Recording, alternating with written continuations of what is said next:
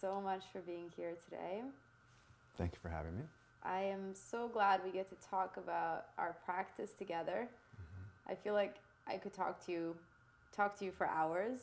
So I've actually spent quite a bit of time trying to figure out how to ask you the right questions and like stay on track. Sure. You and I know each other from the Parkdale Prana Room, where you've taught me privately Reiki, and I've done some meditation classes with you, and we come from very different backgrounds. Can you tell me a little bit about yourself and your time of studying in Japan? I think it started in university. I became very much interested in consciousness and different types of philosophy. I started to study those angles, those aspects, and then I started to travel to explore it further. 3 years into traveling, I found myself in Japan. I was there for 3 years and studied, and it was mind-blowing. After that, it was China, which was also equally, if not even more so, because of the raw aspect of China. I don't really remember how it all happened particularly, but it was not planned. It was just kind of, at the time I just went and I just fell with it and I flew with it, and it was just kind of a crazy story, but it was awesome. Awesome. Were you like into Tai Chi or any of these things, or did it just happen to you? I had done martial arts quite seriously as a kid, and then I got out of the whole dojo, tough guy scene, and I got really into, meditation, and I was really into Qigong. And Qigong, as it was described to me when I first learned it, was a Chinese form of yoga. It was just a selling point. He just told me that to get me in, because I was actually taking yoga, and I was having a frustrating time. That's hilarious. I couldn't learn yoga because of the language barrier. I was in the Czech Republic, and I didn't understand anything they were saying. And I was bitching about it at a bar one night to an older friend whom I kind of knew. And he's like, well, I can teach you yoga, but it's not really yoga. And then that's what took off. And so from that point on, I got really into those things. And then I found myself moving to China. I wanted to get more in depth with the Qigong from Japan to China. And I didn't want to go the whole fighting route.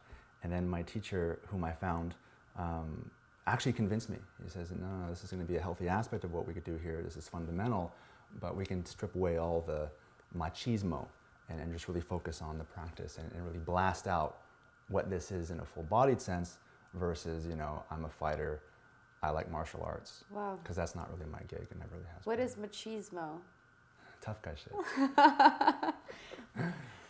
Like the whole, like martial artists. It's kind of a douchey scene. It's a lot of, bravado. It's a lot of show me your moves. It's crap. I don't like it. Yeah. So when I moved to this town, I very much steered clear of that whole environment. Totally. Because it's not who I am, and it's not my clientele. But I'm very much into martial arts, if that makes sense. Totally, yeah. It makes, there's a part that, it sounds to me like there's a part that's like enjoying the whole practice, the physical element of it, but there's a component of not causing harm that also interests you as well. Well, what's interesting, and I always tell people this, Kung Fu, pronounced Gong Fu in Mandarin, is translated as being a skill acquired over time. As I tell people, you can be a mechanic on cars and have good Gong Fu. Yeah. It's just it's a honed skill set. Yeah. And in the Chinese way of approach, it involves all aspects of your day. Yeah. Not just martial arts, but this conversation, me with my kids, me riding the bus here today. All aspects are included to me, so it's more full-bodied as opposed to just compartmentalized. Last night I was at a party and I was like, I teach martial arts and meditation. And the girl's like, well, those are two opposite things. And I'm like, exactly, you have no idea. That's the misunderstanding. Totally. Meditators don't like martial artists. Reiki people don't like Kung Fu people. Yeah. And it's all the same. It's all the same. Right? I mean, not really, but yes. When you were studying abroad, what was that like? Like, what would your day be like? It was a long time. It was like 8 years, so it varied. It got a lot more serious as it developed. This is kind of funny. When I first started, I was called Buddha with a weekend pass. That was my nickname, because I would study my ass off and I'd be doing meditations all day in the park, and then I'd go at night and just get wrecked and party and get nuts. And so it was an escapist kind of dichotomy that I was working out of from my youth, because I was pretty wild in my youth, but very much interested in depth. Totally. Right? So at that time it was useful and it was awesome, and then it just became everything, where every part of my life, my friendships, the work I started to do, it was all just like, it had to be everything. And so, you know, it was getting up early, doing a lot of crazy shit, doing anything they would say, holding postures for long periods of time. And to be honest, it was amazing, but it was really difficult. People look at that time, oh, you were so lucky. It was like personal, like transformative hell. Yeah. Where I just felt bad about myself all the time, and I worked through that to build a better relationship with who I am. Yeah. But yeah, not easy, but I mean, amazing at the same time. I think that like one of the things you don't really think about is like, you know, you're studying at a monastery, and you and I were having dinner recently, and you were telling me about the heat packs. Like, you're freezing your ass off. Right. They don't have. You're practicing. Yeah, exactly. And rice paper walls in the middle of the winter. It's crazy because I really like the extreme concepts. Yeah. Like, I'm the kind of nutter to go get naked and jump in like a cold. Like, I like that kind of stuff. So for me, it was kind of an attractive element. Yeah. Where I kind of wanted to see what I was made of in that sense. And it wasn't so bad, but yeah, you ride your bike up in the middle of winter, you go sit in a zendo for an hour, you get hit with a stick, go pick weeds. Yeah. And maybe you get a tea if he's in a good mood, and you just go right back and go live your life. Like, yeah. That was the kid. Maybe you get a tea. On the happy days or on the sour days, he would definitely give us tea. Yeah. That's the one thing, like, I really I love the tradition. Right. And I love studying with different teachers. But there's like a part of me that's like really resistant, or that feels judgment towards the whole mentality around, you are my student, you will follow what I have to say. If you are a good student, then I will teach you further. If you're not a good student, then you don't get taught anything else. And like some of the problems that arise with that, you have a very open approach to teaching. I've studied with you in a group and one-on-one. Like, how can you tell me a little bit about your experiences with those things? It came into kind of a little bit of this, because I was learning from Japanese and Chinese teachers, yet I'm some punk from the States. And I had attitude, and they crushed that in various ways, which was amazing and difficult. But the most important thing that I found was I was working with somewhat of an archaic system, a very manly system, a very bravado, you do what I say system. And I'm like, well, why? Well, why? Well, why? And at first they're like, how dare you question me? Are you challenging this? And I'd be, no, I just want to know why. And after a while, especially with my Chinese teacher, he's like, oh, you just want to know why? Oh, great. And he opened up to me in a way that he would not, and still probably does not, do with his Chinese students, based on just the cultural context, the traditional, continuum. Totally. And so when I came in being a freak, because that's how they saw me, they were a little more lenient with how they were with me. And that was a game changer. And that's kind of how I see it all going. Unfortunately, that generation, they're my father's age, they're they're older. That's just how it goes. Totally. Right? I was talking to a friend recently, in the sense of like, if your chin comes forward in meditation a little bit forward, you get hit to this day.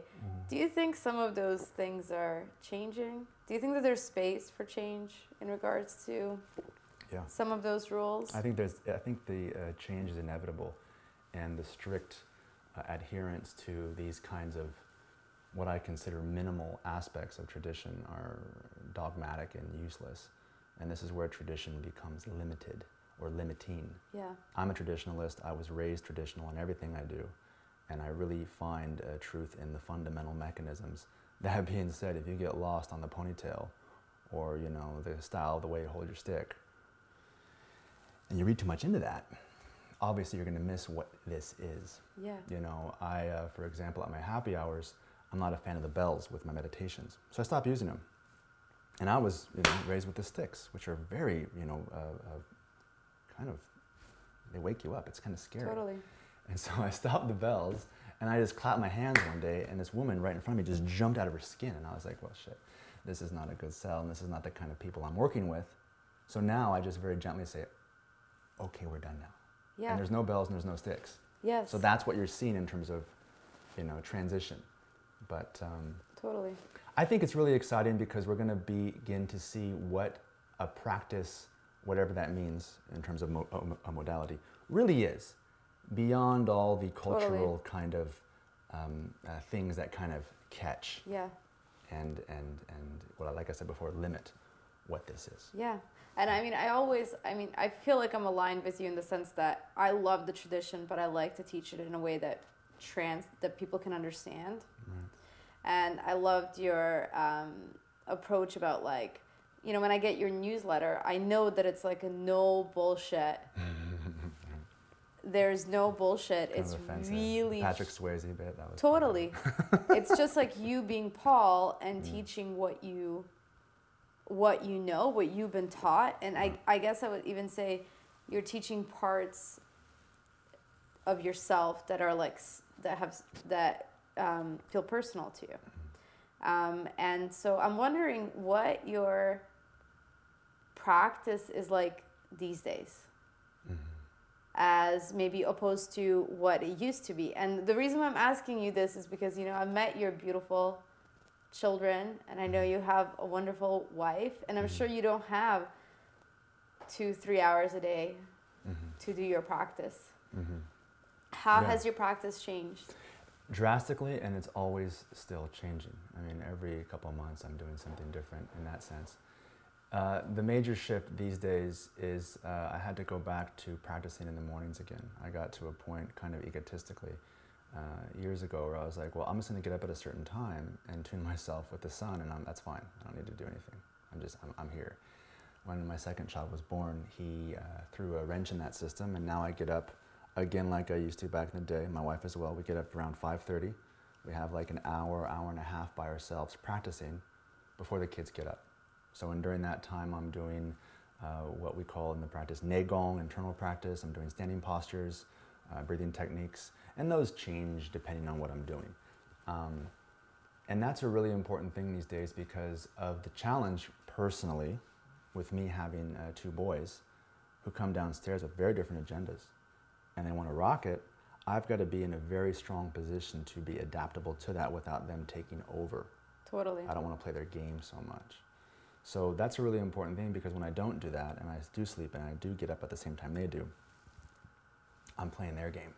You're just going along. I have to, I have no choice. So I like to center myself, regardless, there's no talking, there's no phone, there's no, even with my wife, it's like, hey, maybe, and we just do our thing.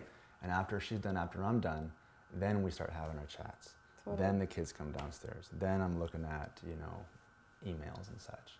That's amazing.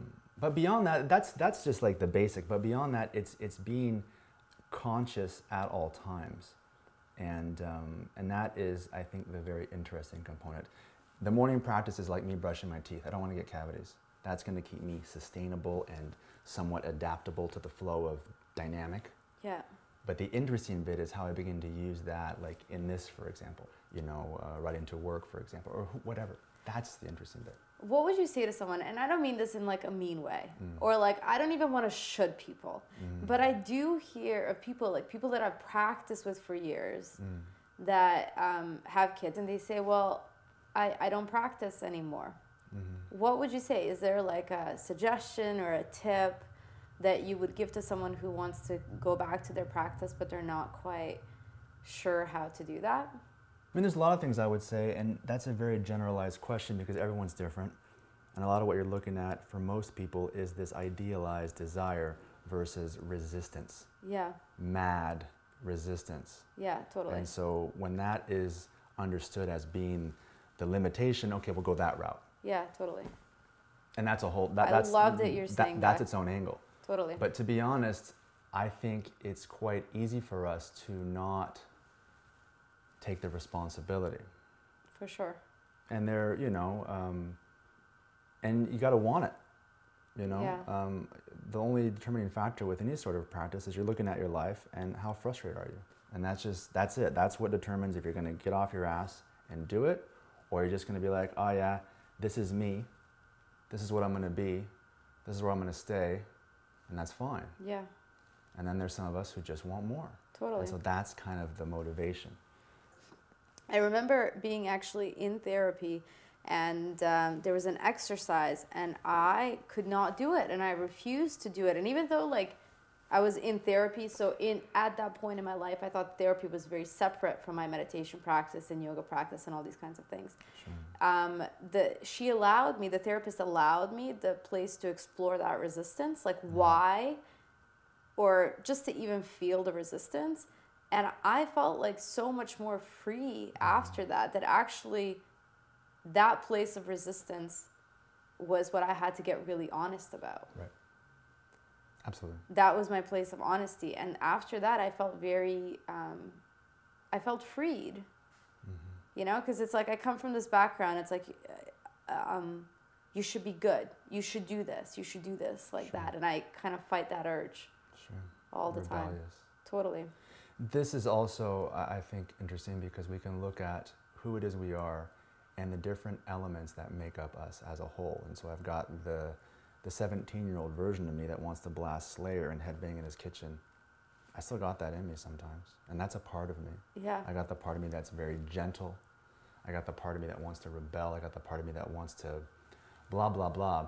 And when we understand and begin to identify the different characters of who it is we are, and you know that, it's not a blind spot. Yeah.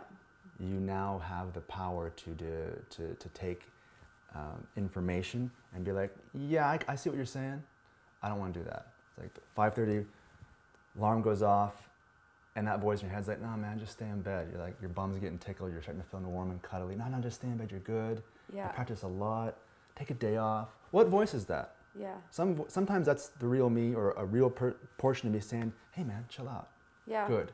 Most of the time, it's the egotistical or the devilish part of me, so to speak, just looking to maintain status quo. Yeah. And when I do have the courage and the strength and the know-abouts to be like, yeah, you can get fucked. I'm going to go do this practice right now. That's when I usually break through into something new. The most resistant right before change.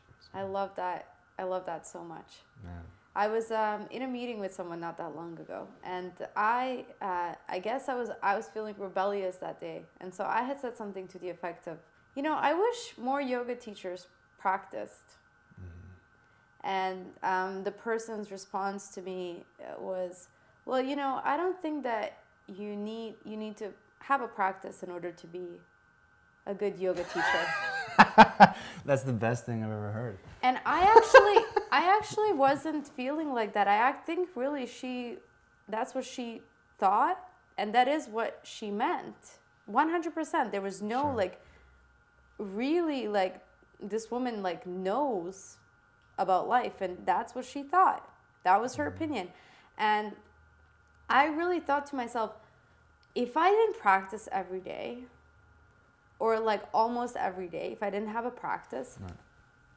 I would be totally lost. I would be totally lost. I wouldn't be able to do anything that I really love to do. And I guess maybe some people are lucky that they don't need a practice. Do you think that that's true?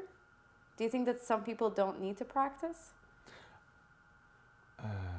The word practice and what that looks like for different people is just that, very different. Yeah. If there is intent, if there is collaboration, if there is the ability to adapt, quite quickly to change and be quite functional, and that is understood as part of a way you receive information, that could be simple as that. Yeah. You can get up, you can have your tea, you can walk the dog, you can Yeah. go live your life, and that by itself is a practice. If that is not understood and there is no practice and you're just flying off the cuff because you have this degree or you study with so-and-so, Yeah. and now you can be a lazy ass and just kind of rock your shit, bullshit. That's a massive, gross justification. Can you tell me a little bit about what is up? You talked a little bit about your practice, and you said tuning. The word you used was tuning to the sun. right? And then sometimes, you know, I'm sure the tuning, quotation mark, happens in something else. And I remember once you gave me this meditation practice. I had to meditate. It was either on my liver or my kidney or like one of those things. What is that about? Can you explain it to me? Or can you explain it to someone that has no idea what it's like to meditate on different aspects or take in from different aspects or different elements? It's a two-part question. The tuning concept is an inevitable reality of what we are as being alive. You can define that in terms of life, consciousness, love, resonance, whatever. The inability to tune or the resistance towards that natural tendency is our agendas, our preferences, our fears. When we get those out of the way, the naturalness is we just create homeostasis in the body, because that's what the body's trying to do, and we tune very specifically, without trying at all, to letting go extent, not a try-hard technique, with what is particular into this moment. So there's that.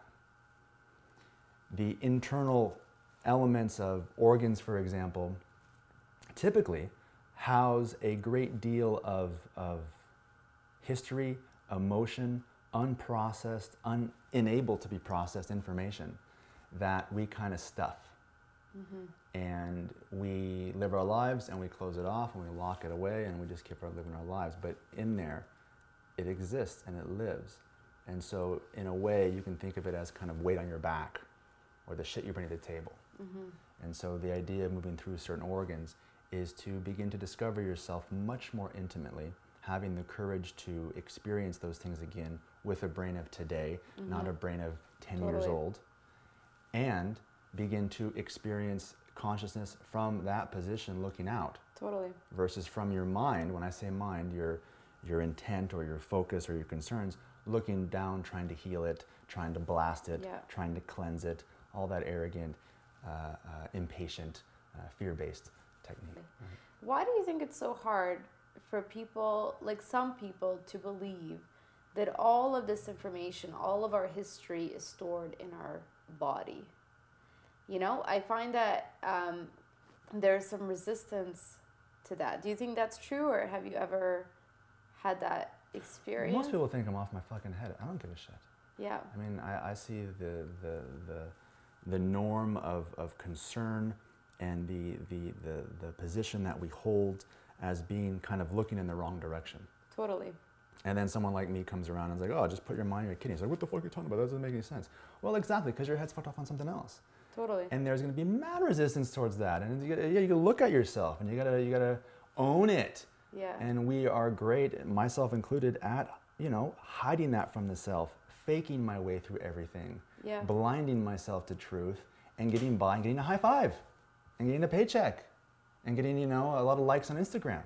Yeah. But that's not real, that's just shit. To look at truth, we start to having to take away logic, take away our typical intellectual approach, and have the courage to explore and learn versus be arrogant and to think we know shit about ourselves. Totally. The idea of our mind and what you think of as mind and what the tissue says, two very different stories. I think I'm a laid back dude. Not at all. You get in there and control freak, you know, fear-based, all that shit just sits in there, right? So I always wanted to study. Like my life goal is just to keep on studying.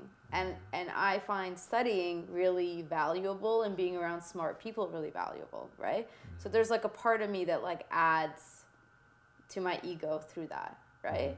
And I went to school because I was really hoping that I would learn more and be around smart people and get a lot out of that. And what I realized is that sometimes I would be sitting in a room with therapists, you know, and some of those people have multiple degrees and have been doing this work a lot of the time, like most of their lives or whatever. And they were all saying the same thing, which was like the felt experience. Never mind what your head says. What does your body say? Listen to the body feeling. What is your body saying? And just to like honor and trust what the body needs is such a scary thing. Such a scary thing. So for me, when I was meditating with you on organs, and through studying and not studying acupuncture, but doing, like, for example, a lot more acupuncture in my life, I know that the second that my lungs start to hurt, and that there is a part of me that wants to start smoking cigarettes again, Right. and that it's because I'm feeling a lot of grief. Right. And that there's grief in my lungs that I'm not really feeling or whatever. And like the different organs like actually send different messages to me. Absolutely. And that I'm just sometimes not listening. Absolutely. So I'm really grateful that you taught me that lesson, because I thought you were crazy at the time. Well, yeah, I think it's a game changer. Yeah. Very much. But intimacy with the self is the basic, and a lot of us avoid that at all costs, and the results, if you look around, are very obvious. Yeah, the results are totally obvious. So, Can you tell me, what are you working on these days? Is there anything that you're really excited about? I'm seeing a lot of really sweet videos online, and yeah, that's all. Like, yeah, that's just me just making shit up. That's fine. Like, on a real note, I've been working on a lot of talking to myself better, a lot more nurturing, and a lot more love as a go-to versus a technique to feel better. Just, I'm sitting on the bus today, I'm coming here and see you guys, and I'm looking out and I'm just going, this is fucking gorgeous, this is amazing.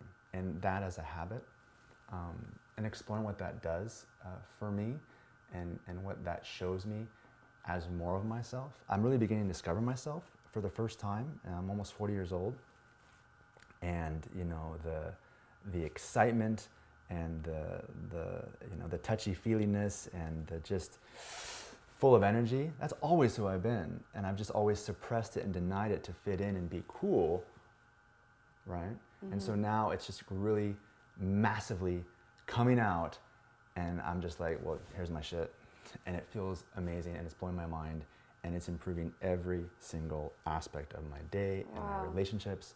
That's what is just fucking love just flying out. That's what it is right now. Oh my gosh. That's what I'm doing. Well, that is so beautiful. I love the love part, because it's really you've got some of the tough guy stuff, and it's really sweet to see the a lot more gentle. I think having the courage to be a lot more gentle, especially with myself, and then with others, everything is different now. Yeah. It's quite nice. Why do you think it's so hard for men to be gentle? Or even, you know what? I don't even want to pick on men. Why do you think it's like? Because it makes us vulnerable. Yeah. Like, even talking right now about love, there's going to be guys, or even people watching this going, yeah, fucking whatever. And maybe some of my friends from high school will be like, ah ha ha, look at Paul, he's getting cheesy, or whatever, right? Yeah. And you can see where my fears are, right? Yeah. But it makes us vulnerable. Yeah. Totally. And the whole manly approach, and now kind of generalized in all of society, is I don't need anybody, I'm independent, I'm strong, hard as. Yeah. It's all fear-based. It's all very obvious, right? But the courage to be exposed is downside per se of love. Totally. Of putting your stuff on the table. For right? sure. So yeah, that's kind of it, right? Thank you so much. Thank you. Thank you so much for sharing. That was awesome. Your story. You are a really special person to me. You've taught me a lot. Thank you for making your way. I'm being cheesy too. Thank you so much. I just wanted to kind of finish by saying that Paul runs these really wonderful classes at the Parkdale Prana Room in Toronto, which is at 1273A Queen Street West, across from the taco place Grand Electric. That's the monument, right? I know, you have to tell Everybody that part. knows that place, right? And can you tell me some of the class times, because I can't remember all of them on the top of my head. I have 4 classes through the week, group classes. Should I be? Yeah. Sure. Tuesdays at 6, the Qigong and the Tai Chi. 7:30 on Tuesdays is the happy hour class. That's a guided meditation with... That's like $5, right? Yeah. Yeah, it's dope.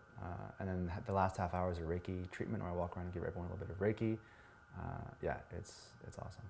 And then Thursday I have a nooner, Qigong and Tai Chi, and then Saturday I have an 11 a.m. Same. And then everything else are just private. So that's kind of how I go. Can you please, for someone that might not know, and I've just recently learned, what is the difference between Tai Chi and Qigong? Basically speaking, one is a martial art, one is not. Okay. Basically speaking, but Qigong can also be a martial art depending on how you mess with it. Cool. Is one harder than the other? Qigong is a massive word, and it compromises lots of things in terms of a practice. I would say, in a basic sense, or what I think of as modern day, Tai Chi is going to be a lot more complicated, because to understand Tai Chi, you must understand Qigong. Yeah. But if you just want to practice Qigong, you don't got to practice Tai Chi. Okay. For example. Cool. If that makes sense. Thank you so much for explaining that. And thank you so much for watching. Check us out at bigtreemind.com. This is a podcast about the way that we practice. So my practice is yoga and meditation. Paul's practice is different than mine, but we believe in the same thing.